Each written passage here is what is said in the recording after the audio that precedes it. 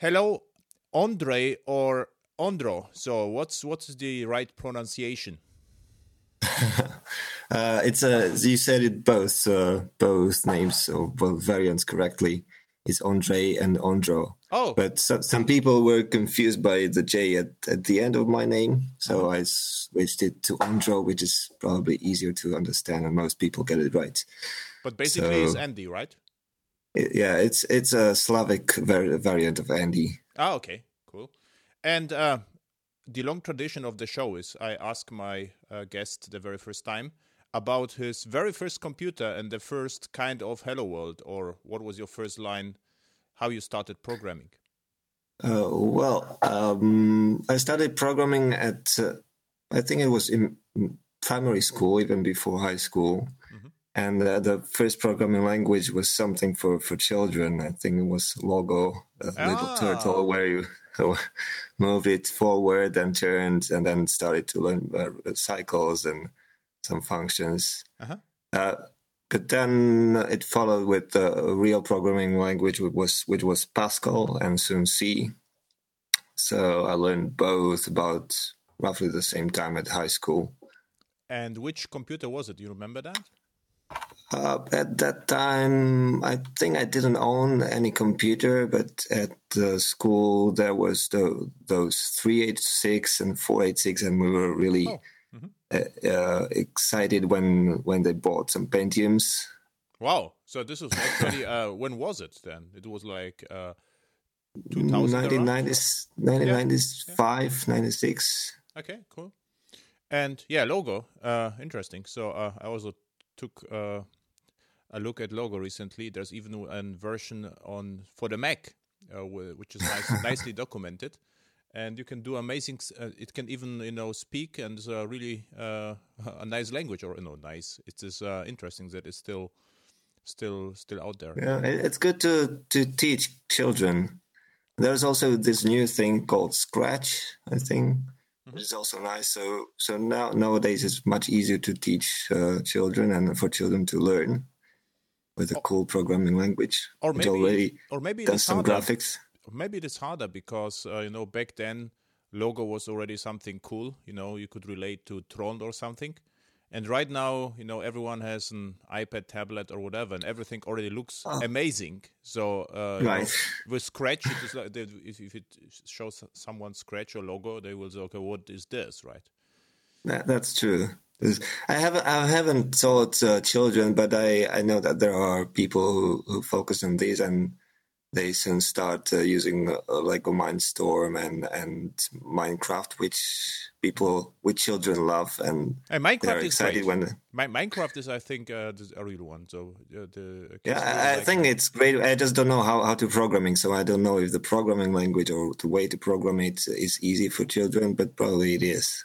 With Minecraft, you actually have to do it, or you can do it with Java, so you can actually use jars and modify them. Probably Arun Gupta, right? Yes, I do. Yeah, he wrote actually a book about that. Oh, really? Okay. So what was your... So you did something in Pascal, and Turbo Pascal, I assume. And yes. What happened then, after this? After that, I switched high school, and I was surprised that they were teaching C, so I learned C. So that's why I learned both about the same time. And then I went to university where I used both. First with Delphi, and then I learned C++. And then soon I discovered Java, which was used as a programming language. Not directly, I didn't start with the Java course, but I started graphics course. And we had an assignment written in Java. Which was using some UIs, I think Swing, and we were supposed to build algorithms in this UI and connect different pieces together. And that's how I learned Java. At that time, the UI was very slow, so everybody thought that Java is just a toy language. Yeah. But I really liked the idea of virtual machine and abstracting the language from the hardware so that developers can focus on the logic and not on things you have to think about it in C and C++, like allocating and releasing memory and doing crazy stuff with pointers. Distractors. Yes, actually, yes. Yeah. With Java, it was quite hard to start at the beginning when you look at the hello world in Java, or at least back then. I think it still applies. You have a lot of mess around the hello world with the public static void main and imports and class. C++, I remember, was almost the same. And the main difference was that the first argument, I think, in the args of the main was the program name. And in Java, it starts with the argument. So this was a minor difference between C++ and Java, as I remember. Possibly. I don't remember in C++ how we started programs. Mm-hmm. Before Java, what you've written with Pascal, so or C, what you did? There were some pet projects, or you had something? I basically did just school assignments. Okay.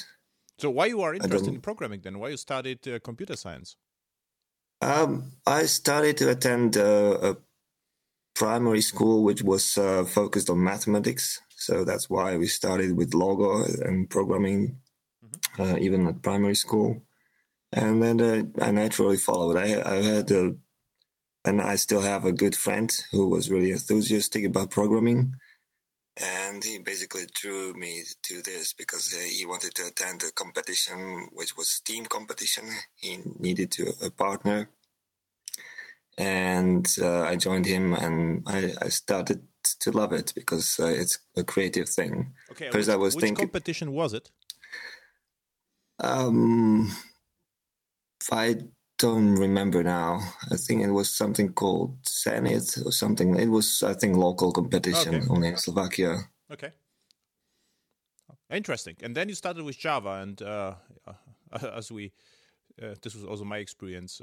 Java was told to be a toy language because of the really bad performance and UI performance. But you like that, or what was your impression of Java? Yeah, I wasn't really concerned that much because for learning the language, it was much easier than C++ and even C. C was good for lower level programming, but when I wanted to do some UI stuff, it was cool.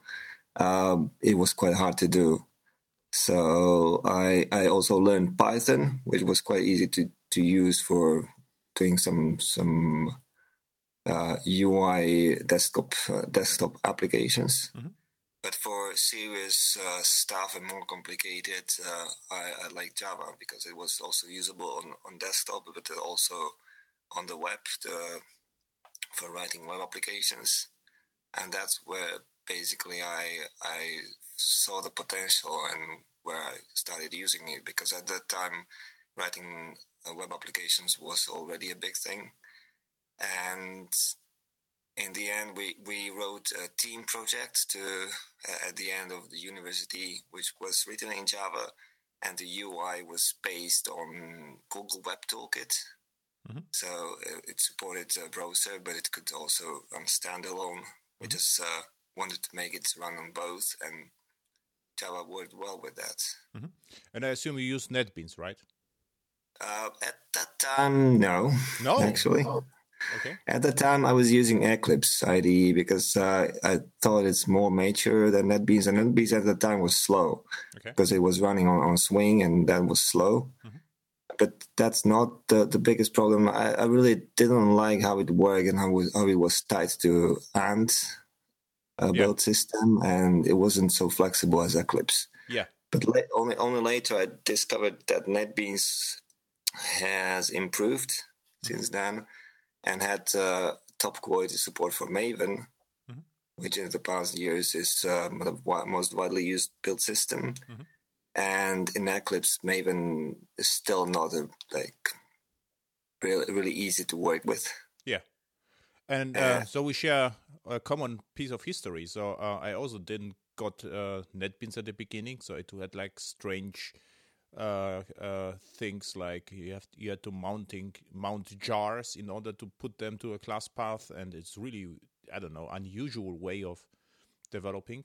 And I started with NetBeans 5, it was really great, and I really enjoyed that from then. So now, today and yesterday, I already have did some work with NetBeans 10 on JDK 11, and it also works nice.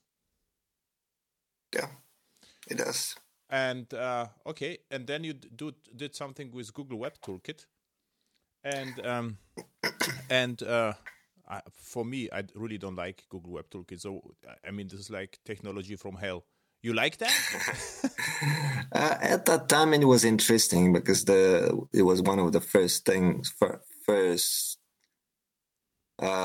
libraries or toolkits to support programming browser interface or web application in Java alone. Mm-hmm. So you could write programs in Java and translate them to JavaScript and call methods on the server from the browser. Mm-hmm. But it was quite complicated, so I wouldn't continue with that. But it was a good experience to learn it and to use it for the project we had. It's just later I found out it's easier to use JSF and prime faces instead of Google Web Toolkit because it's still powerful and it doesn't go in the way. So you can use all the power of HTML and CSS without too much abstraction. So and then you stick with Java. What were your next projects? So what you did then on the backend? I think you stick with the backend, right? Yes, because I found a job at a financial institution, and which institution? Financial institution in a bank, and they were using Java and Java E, actually J2E back then. I called the last train of J2E, J2E in 1.4, which was where I was learning Java E. Or J2E, but soon after I joined the company, we were switching to Java E5. Oh, very good. And I discovered that dependency injection works there, sort of. So I like that. And I really saw a high potential in the next components, next development of Java E, because although we just jumped on Java E5, there was already Java E6 soon to be released. So I started learning what's coming because we were not on the most up-to-date application server. At that time, most application servers were keeping up with the latest Java E version very long after it was released. Which server you used then? That was at the time that was WebLogic, but I think most of the big application servers, WebSpheres and JBoss, suffered from the same thing. They were very slow to adopt the latest Java E version. But I saw the progress in the API, and later I was using JBoss at another job, and I was using Java E6 and later Java E7.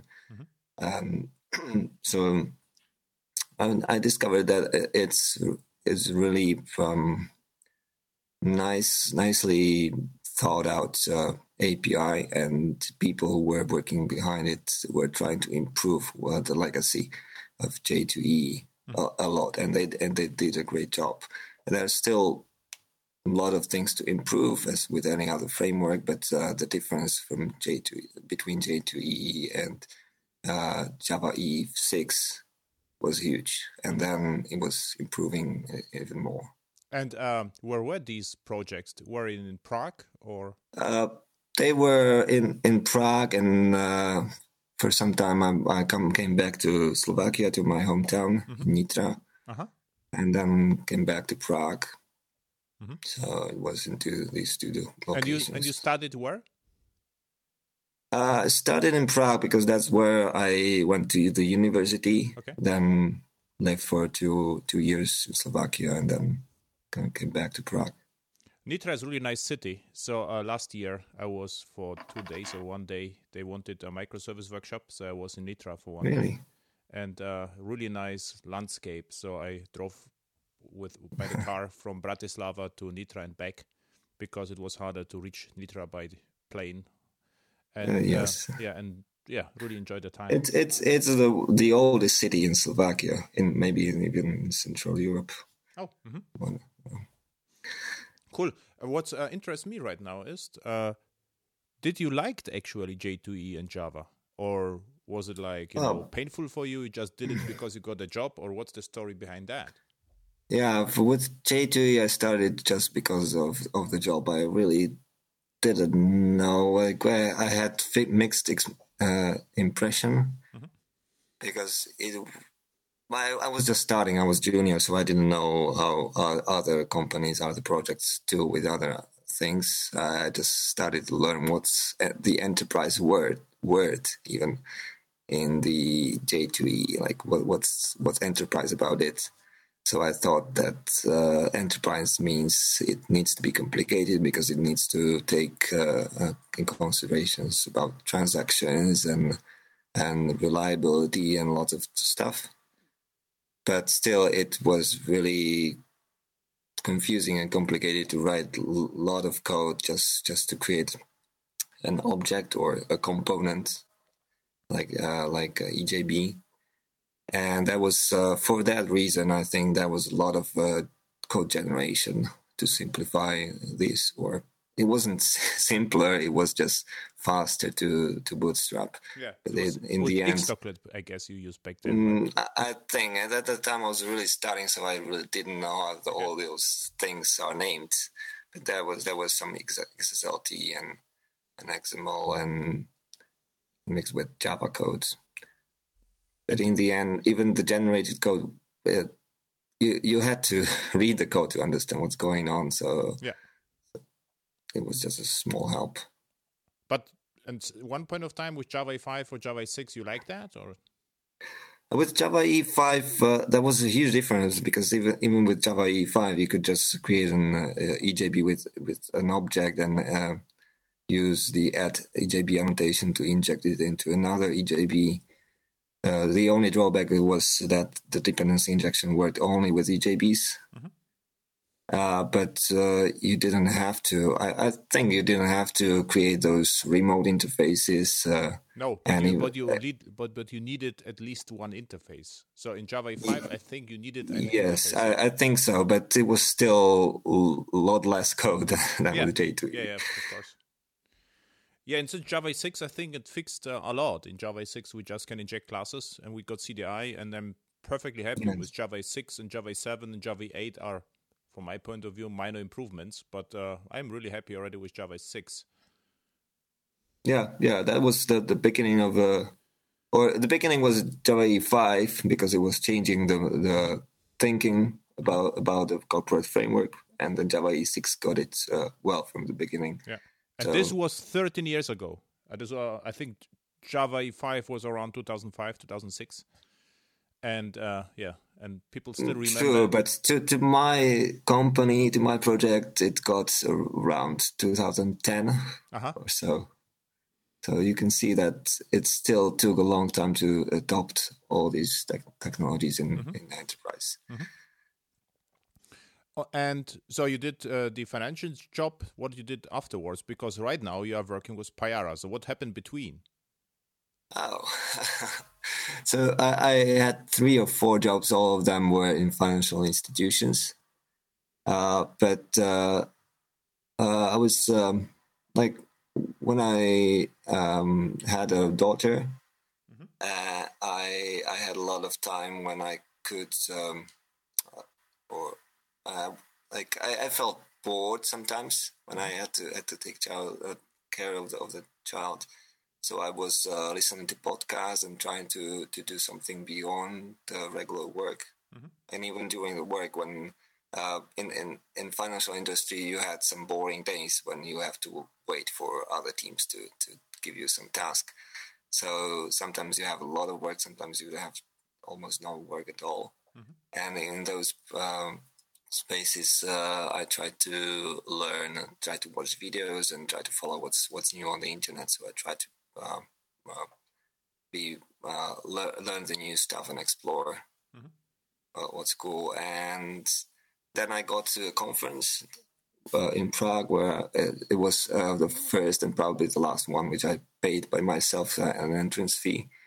And people around me were just asking me, why you really paid this money to go to the conference? And I said, yeah, I want to learn what's new and meet the people who told about these things. And I discovered Twitter at that time. And Twitter is not really widely used in Czech Republic or Slovakia. People generally don't use it. But at the conference, I saw that everybody used that. Every speaker used it. So it was like 4 or 5 years ago. And then I discovered this Pyra. I think somebody told me about this project in one of my jobs. Actually, I got an invitation to change job. I got an offer to change job in Nitra, but at that time I was moving to Prague, so so they offered me to train their team just for 2 weeks, and that was basically how I started training people. Occasionally, it's not my primary thing to do, but sometimes I train other teams. And at that time, one of the team members told me about Pyra. He showed me this, and then I started to follow Pyra on Twitter. And after 1 year or so, I saw that there is this opportunity, and I really liked it to change. I took the challenge of changing my job from developer to being something else at Pyra. And do with something else from the other perspective, not from the user perspective, but from the provider or vendor perspective, because I really liked writing frameworks and creating tools for other people to use.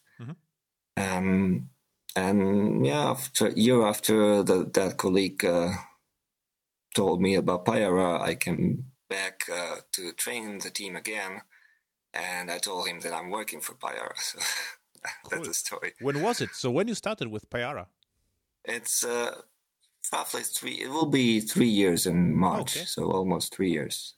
Because I just noticed that there is a new kid on the block called Ondro and delivers talks about reactive and microservices. And I always wanted to attend your talk, but never managed to do this. And even what I recognized is you were at WJAX in Munich, and I was also in Munich at the same time, and I didn't manage to to listen to your talk. I say, okay, what I can do, I can invite you to a podcast and then ask you about things, what you are actually doing.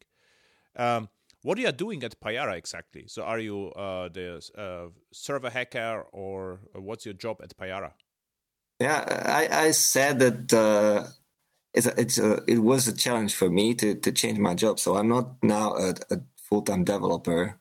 I used to be a Java EE developer. Now I'm not a developer almost at all at Pyra. It doesn't mean that I don't do programming, but I don't do production programming or product programming. I support customers, and mostly when they have issues, but sometimes when I teach them or train them when they have problems with their application, or we discover they have some issues in the application, and I explain them how they can improve their application. And that takes about half of the time of my job, and the other half is I try to work with the community and create stuff for the community, go to the conferences, talk about mostly Java, Jakarta EE, microprofile things. So a bit of evangelism or developer relationships. I don't have a term for that because it's not my. I would call it an exciting job, right? So you can. It's exciting for me because I work with customers, I work with people in the community, with users, with fans.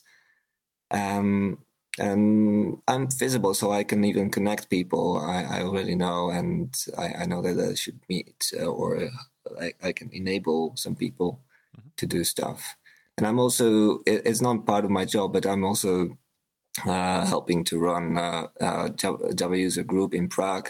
Oh. So that's also another way how I can enable things to happen and connect people. So I really love doing this. Okay, cool. There never was a Java user group in Prague, so I always wondered, is there something? So like Prague was really quiet. Yeah, we don't have much time for that because I'm quite busy, and the other two people running the group are also busy. But we have monthly meetings. Okay. If we can get speakers. Most of the speakers are local. Mm-hmm. But I think I asked you to come to to Prague like 2 years ago, but at the time we were really busy, and I think you were all busy. Yeah, but we can do this. So Prague for me is not a big deal. So there is a flight, and even by car is doable. So we should talk again. So if you have a slot, we can do it. So Prague would work. Okay. But it should be, it will be probably a Java EE related topic. Yeah, sure.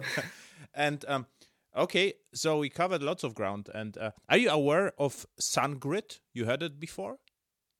No, I haven't heard. It was before Oracle acquired Sun, so a long time ago, and I think even 3 years before. So I think it was around 2000, I would say 6 or 7, something like this. And what happened at Java 1 conference? Sun announced they have Sun Cloud, they call it SunGrid. And I said, cool, this is really interesting, because what I assumed what will happen is that you can just, create a jar and upload the jar on application server or somewhere, and then you can focus on business logic, and then you're ready to go. And this was terrible technology, even worse than GWT. So you had do some packaging and deployment and whatever. That was huge effort, to ship one function or one main method to the cloud. And now we have Microsoft Cloud and Google Cloud, and we have AWS and Oracle's. And what really wonders me, the whole conversation we had so far, actually I take a look, for instance, at the Google Cloud. And so you ship your business logic, and then you have a couple of singletons, and the singletons, fetch their resources. And it is like programming 15 years ago. So we had Java code, and it built some singletons factories to pull some services. And what I wondered was always, if I had a cloud, what I would do is, if you take a look at the application servers, right? Let's we are at Payara, just take the Payara. It is just the application server could already run in the cloud. I wouldn't be interested at all in the application server. And my idea would be, just to have a thin war with the business logic, just upload it per SCP or whatever to the cloud, and then probably have some proprietary, a little bit JSON descriptors, which say I need a database or whatever, like a staging tool, like in Kubernetes. So you need the key value pairs, the staging environment. And then I would do whatever I can injectable. So I could say, let's say, add inject, add NoSQL database, add inject whatever. And I would just inject the interfaces or classes. And this would be the Cloud 2.0. This would be extremely productive. This would be, very fast, because I just ship a minimalistic war. And this does not happen. So I ask myself, why not? Instead, I see, serverless and function and lots of overhead and packaging again. It's who is interested in this again? So you were in the Xdocker timeframe, I was there, and now we have exactly the same, again with the clouds. And what I saw is a tweet from you, serverless wars, and it's we have to talk. And it is really hard, hard to do it via email, so I wanted to do it via podcast. So what is your idea behind the serverless and wars? Yeah, hearing you describing all that you said is very similar to what I imagine. I thought myself, people know about the term serverless. Not so many people know what it means.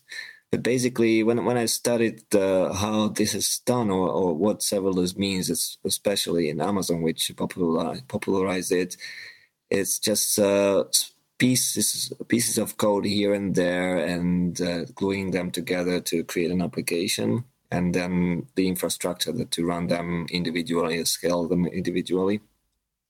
But I always try to map things which I see to the standards, if the existing standards can cover them, and how they match to existing technology. And to me, it seems that in Java EE, it's very close to REST services, which are basically methods. For every REST request. You have a method which you call and it returns something, and it's very similar to functions in Amazon Lambda. It's just a different API.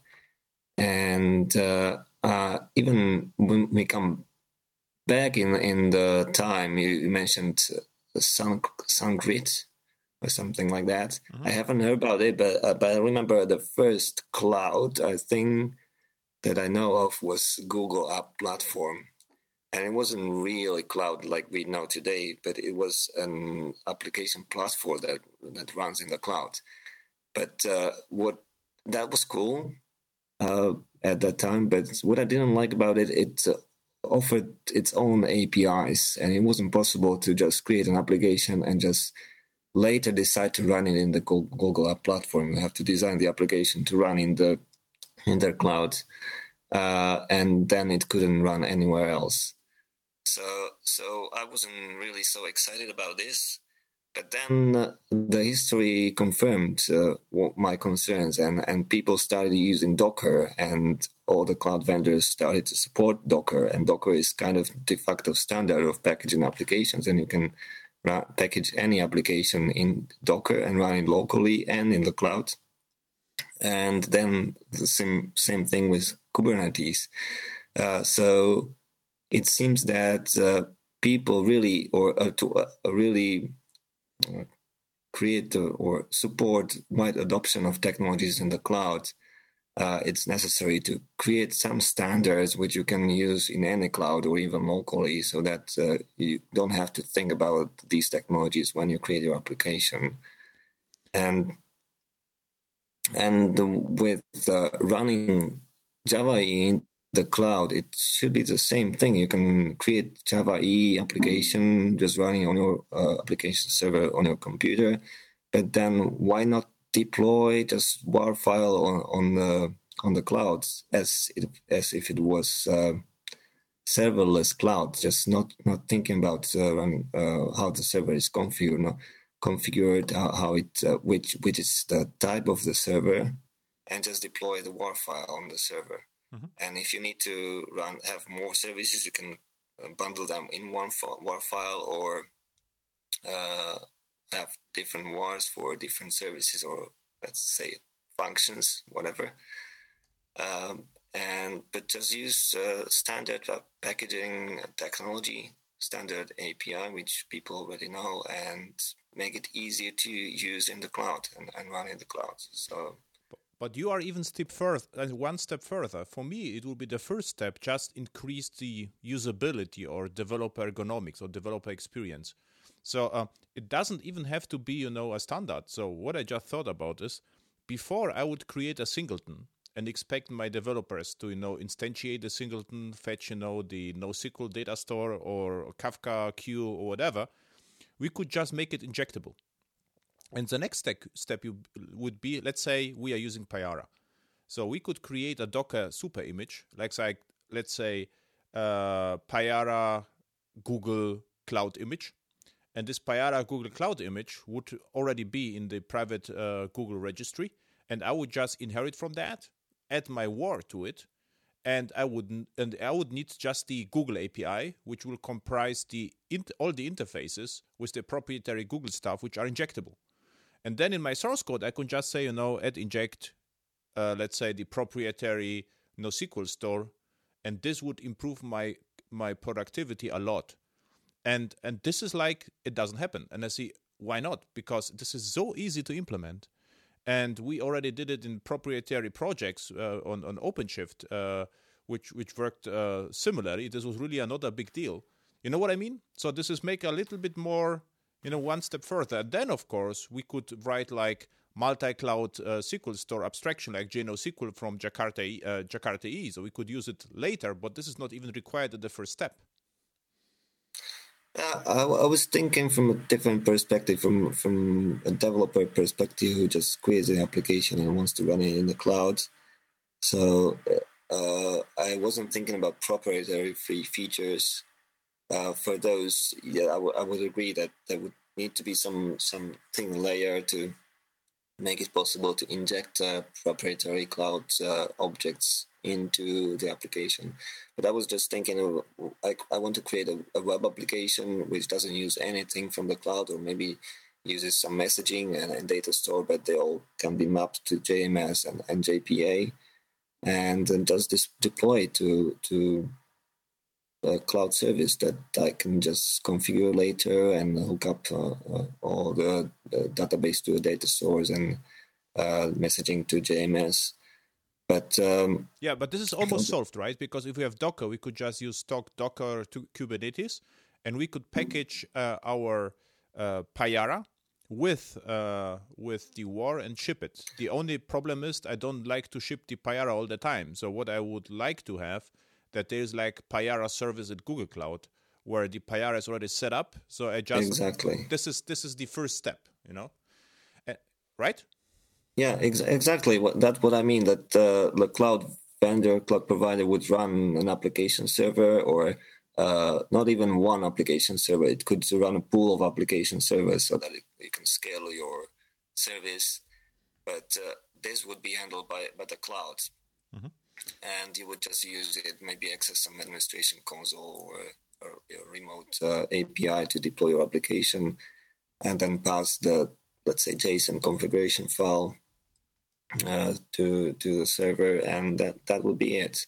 With the Docker, you still, if the Docker image is prepared by somebody else for you, that's maybe one of solution. Mm-hmm. But if it's not, you have to still think about if you choose Payara or WebLogic or whatever, and whatever system underneath, if it's Amazon Linux or Ubuntu or whatever. But it shouldn't matter. So if we just focus on business logic, the WAR is just enough. The current application servers are, I would say, portable enough. So what I really do right now, I'm developing on Payara, OpenLiberty, and Whitefire at the same time. Just I'm curious whether the application works everywhere. And it just, my WAR is deployed constantly to the 3 servers, and there are no issues.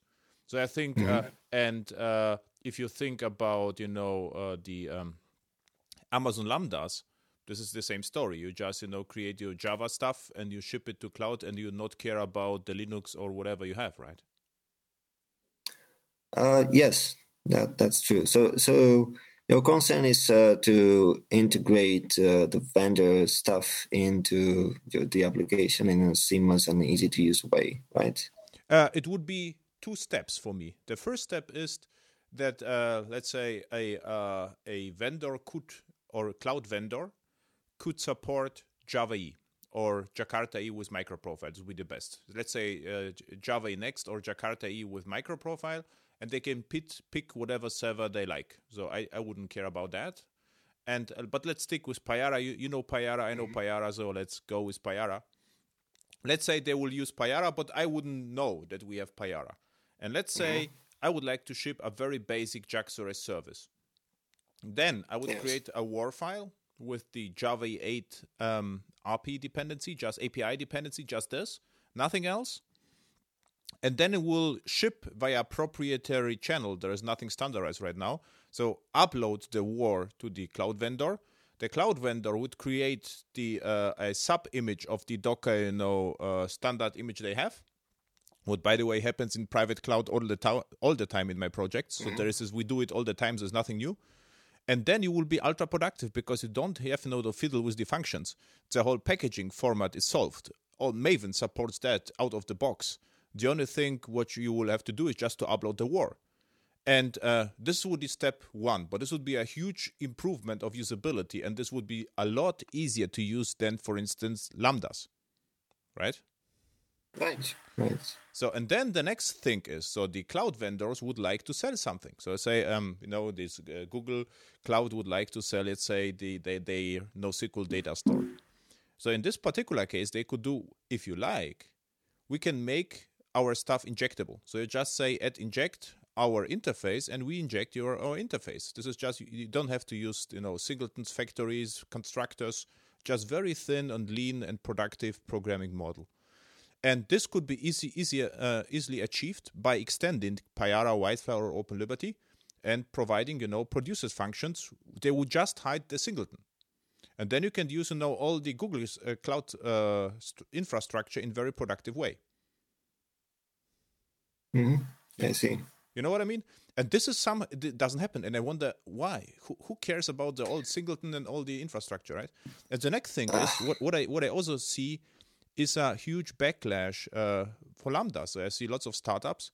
If you start with Lambdas, what you have from the programming perspective, you get basically, a collection or set of command patterns. And so if you would do it, let's say, in plain Java, you will have, classes with or methods called do something with input parameter and return value. And you will have, to chain these functions. But in any more complex projects, you will end up having a lot of such commands. So we had it 10 years ago. Command was very popular, and lots of the projects struggled, to find out what actually happens behind the scenes. And with Lambda, it is even worse because the whole functions became distributed. So I would say Lambda is great as a replacement for message-driven beans, like doing something with the event stream. But it's, I think, a really, really terrible and general programming model. You cannot just implement, let's say, a mid-range application just with Lambdas because it is really hard to maintain and hard to understand. Yeah, I think the reason is that basically the difference between innovation and stability, and this is also in development of the cloud, where you see that cloud vendors want to innovate, provide something new for their users.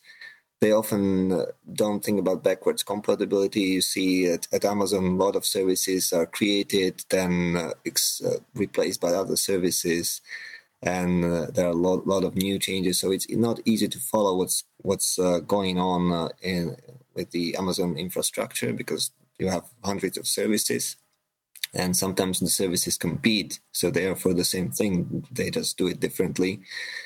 And with the Java EE approach or Jakarta EE, the approach is to try to find the ideal. That's the goal. It won't ever happen, but that's the goal, to find the best approach from all the approaches that were tried.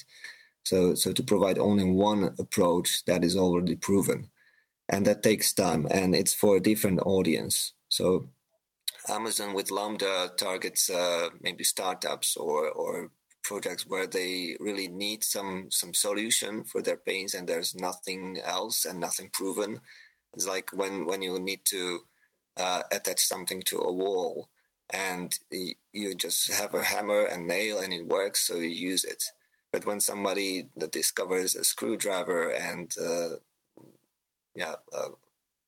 you can screw something to a wall, but then also unscrew it and replace it. It's more flexible, but it takes time to develop these flexible and good things. Well, it also begins to change. So last year, I don't know why, but lots of startups approached me to help them with with doing something, implementing their ideas. And if they showed them the Java EE application server, then they say, what is it? They had no idea about Java EE and all this stuff. And I just explained etijac, JAX-RS, and one class 3, and say you can go to database. Here's JSON, and they say, and that's all. So yeah, and they say, and what's about the clouds? Like, if you have this, we can now run on Docker whenever you like. Everything was solved, and they were really delighted because before that, they wanted to have lambdas in NoSQL. They thought, in the clouds they have to use lambdas or serverless, and they have to use NoSQL. And they showed me the code, and the code was like, no kidding, it was like 2,000 lines of code of infrastructure. And they wanted even introduce more code. And what we have right now is a thin war. And this is what you are saying with the.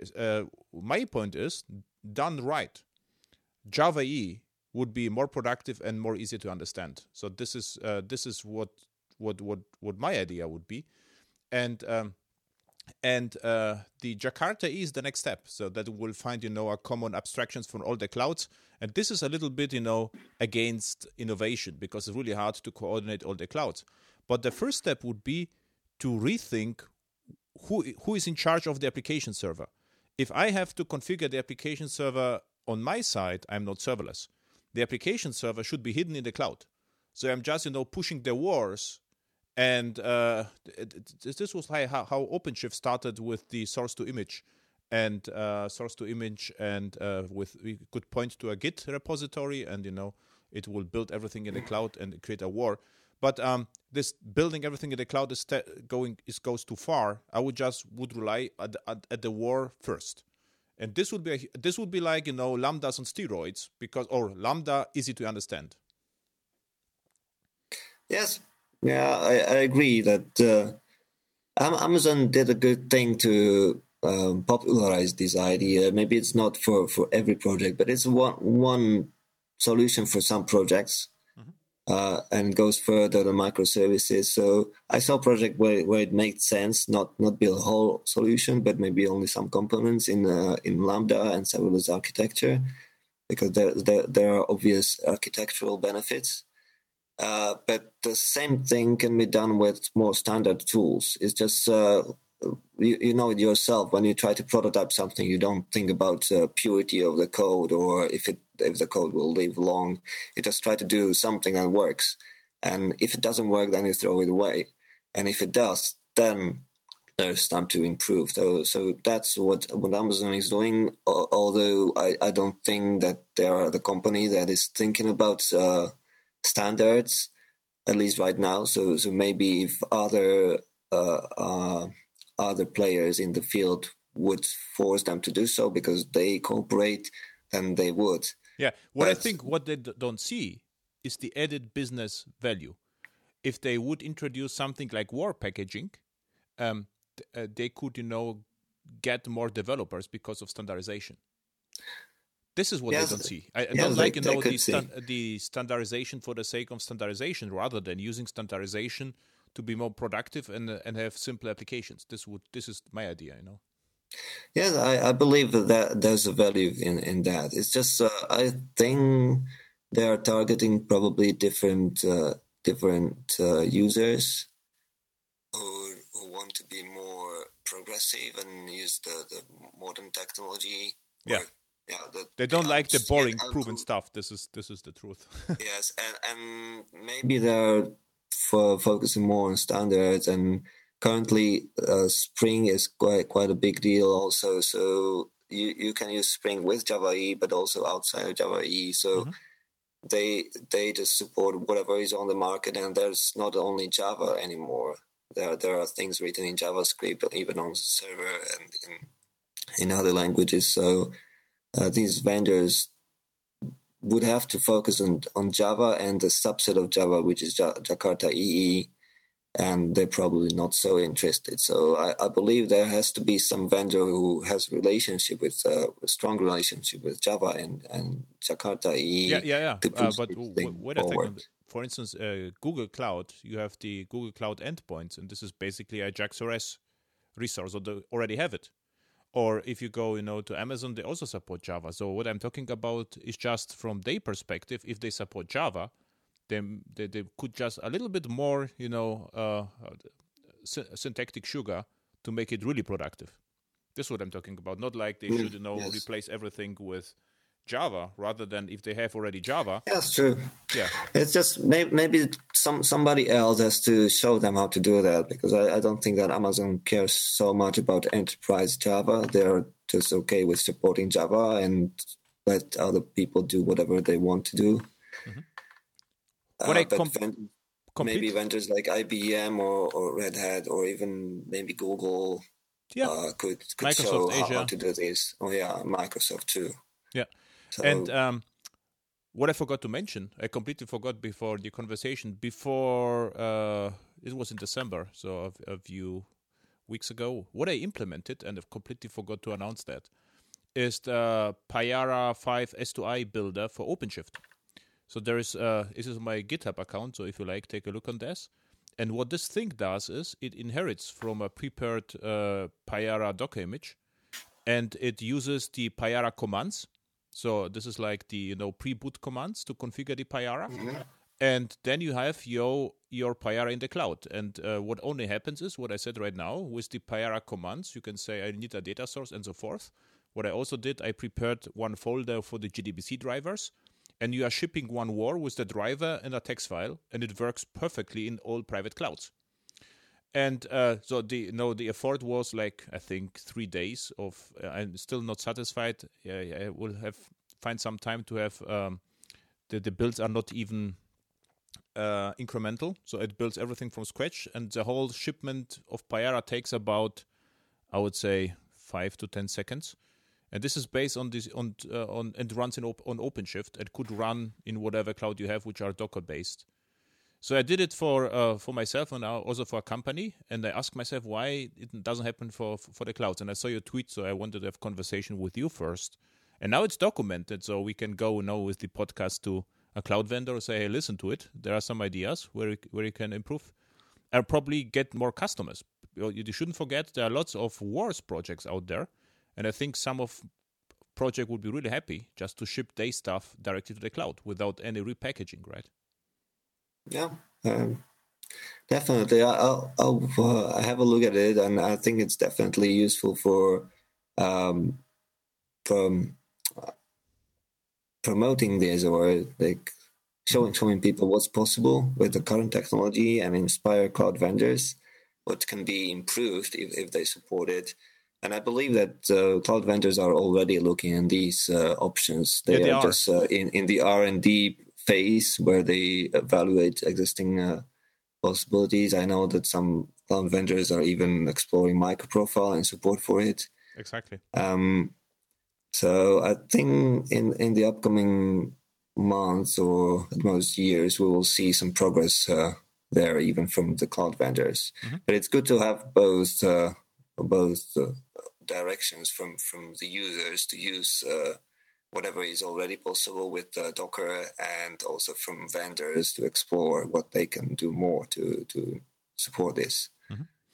I misuse you a little bit to present my idea. So what was your diff? What you see differently, or what were the idea behind your tweet? I will put it in the show notes. Actually, I'm pretty surprised that our ideas are not so much different. It's just my focus is different. My focus is on just getting things run on this in the cloud without setting up an application server and too much configuration.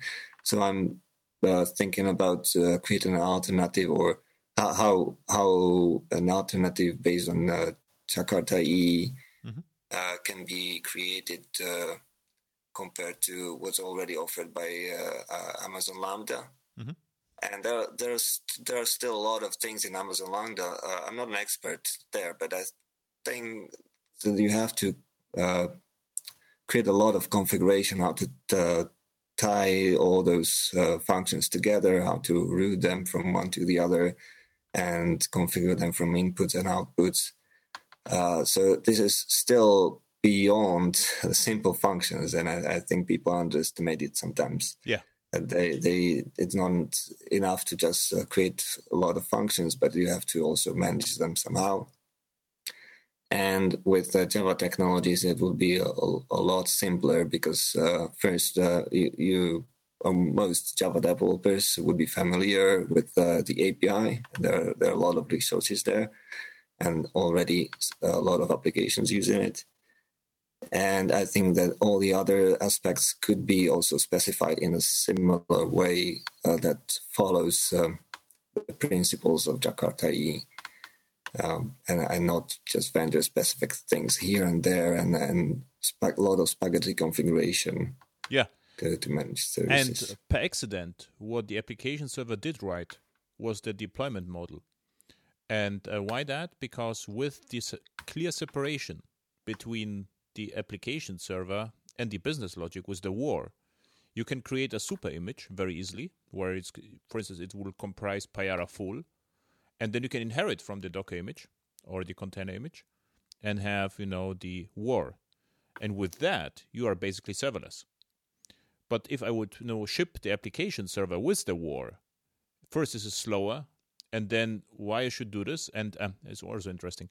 At the AirHacks last weeks, last week, the last AirHacks in December, there was one attendee who cared a lot about security, and what he told me is that they had never issues with thin wars because in the whole security pipeline, the thin war was scanned, but there were no dependencies inside, so there were never security issues. And they try to use Überjar and Superjars, and there were lots of critical issues they have to deal with because the whole infrastructure was shipped over and over again with the war. And the reason why they use Java E is because the war was empty, and the application servers were hardened by the operations, and they were already in the private registry, so just pulled the application server, which was already approved, and didn't have to recheck the application server over and over again. This was a really compelling story, which I didn't never thought about. In my project, we just separate that because of speed. If my war is small, deployment is faster, right? And one important thing is also that you can let somebody else take care of security of the application server and the system. Because if there's some patch release, you don't have to think about it. Your cloud, or like previously operations, but now it would be cloud, who would patch the server and the system, and you don't need to think about it. Everything is safe. Yeah, and cool story. Is actually fault of your company. One of my clients had an issue with Payara, and they pay for support, and they reported issue to you, and you, the Payara guys, provided the patch very fast, and you asked constantly my client, does it work? Does it work? And the client had no time to test, and they say you are delivering the patches faster than they actually retest everything. So it was a funny story. So absolutely. So if the vendor provide your patches, you have a clear separation between the runtime environment and the business logic. And if you think about this more deeply, this is already serverless. The only thing is, in a private cloud, you would run your server by yourself. But if the server would be in the cloud, there is no visible server. You have just your JAX-OS endpoint and your business logic. And for me, there is no conceptual difference to Lambda. Yeah, exactly. I definitely agree. Yeah. So boring conversation. We need someone who doesn't agree. So like say, oh, Java is bloated or whatever. And, yeah, we could have that discussion too, and maybe there we would have some disagreements. But here, I think our views are similar. It's just we learned from each other because we have different perspective. Mm-hmm. And yeah, we could talk about not why we should support Java E or Jakarta E in the cloud, because many people think it's dying and nobody's using it. But the reason is, one of the reasons is that Java E is becoming more open with an Eclipse with Jakarta E, and there's already microprofile project which combines effort of different people and companies, not only traditionally related to Java E. So the whole enterprise Java ecosystem is opening up, and I believe that now even the cloud vendors and other companies in the ecosystem are looking what's going on. Some of them are already participating in the discussions. Yeah. So I hope to see some cloud vendors participate in Jakarta E and with the motivation of using it in their services and supporting it in their services directly, not only supporting running an application server, but already providing their services with Jakarta E APIs. Exactly. Yeah, this would be great. So where are you located right now? Where are you talking from? Are you still in Prague? Or Yes, I'm in Prague now. Okay, I thought, but you are working for Payara, right? Yes, but I'm working remotely. So cool. A lot of our company has remote workers. So we have to schedule really a Java user group meeting in Prague, and so we could talk again about that. And can you talk about more exciting Payara features, or what you're working on, or if it's... We're working on some things that I can't tell. Okay, but inside the server, I can tell that we are constantly improving Payara to work better and better in Docker and the cloud, mm-hmm. and improving monitoring. That's our main goal. And in the future, there's nothing really like what I would like a feature that I would can think about, but we are trying to adopt fast all that's on the market. So if there is microprofile version, we try to adopt it in the next PyR release, so you can see the history there. Most of the microprofile versions were immediately supported in the subsequent PyR release. And well, what was there? Have you looked at Graal VM? Yes, I know about it, but since that you mentioned Graal VM, I realized that we're working on putting a lot of effort now into supporting JDK 11. So that's basically one of the biggest things now. We're not there yet, but maybe 80%. Cool. There, it's just we still don't support it because we're not sure it runs 100%. But that's one of the features we are adding to PyR 5. And with GraalVM, maybe we'll look at it later after we support JDK 11. What is interesting, GraalVM, what would be really interesting is, but this is hard work, is the cross-compilation to native. Yes, that one is really interesting. It's just there are some issues that are already being solved. I discussed with other people from Oracle, because a lot of people who work on these technologies are in Prague, actually. So I know some of them in person and meet them at conferences. And they are working on supporting some reflection stuff in the native binary, because it's not straightforward. Exactly. Currently, you have to do something during compilation to instruct GraalVM to keep references to the reflection or objects that can be discovered by reflection. But since this is already being worked on, it can be supported or it can be used with Java EE too. So yeah, I think we'll have a look at it during the year, and maybe we'll add support to GraalVM. Yeah, it would be interesting. So thank you. Where people can find you on the internet? So. Yep. You can find me. The people can find me on Twitter. My Twitter handle is Ondro Meich, which is the first three letters of my last name. And I also have a web page, which is ondro.ingenia.eu, which is like ingenious, ingenia. Cool. And that's where all references to all my other profiles are: Twitter, Facebook, GitHub, and all the things. Cool. Then we should stay in touch, and I would like to invite you in a few months and talk about the progress or something interesting. Let's see what we can do. So we don't have to introduce ourselves, again about logo programming languages. Just stick with serverless and the productive stuff. Okay. So thank you a lot. Thank you too. Bye. Bye.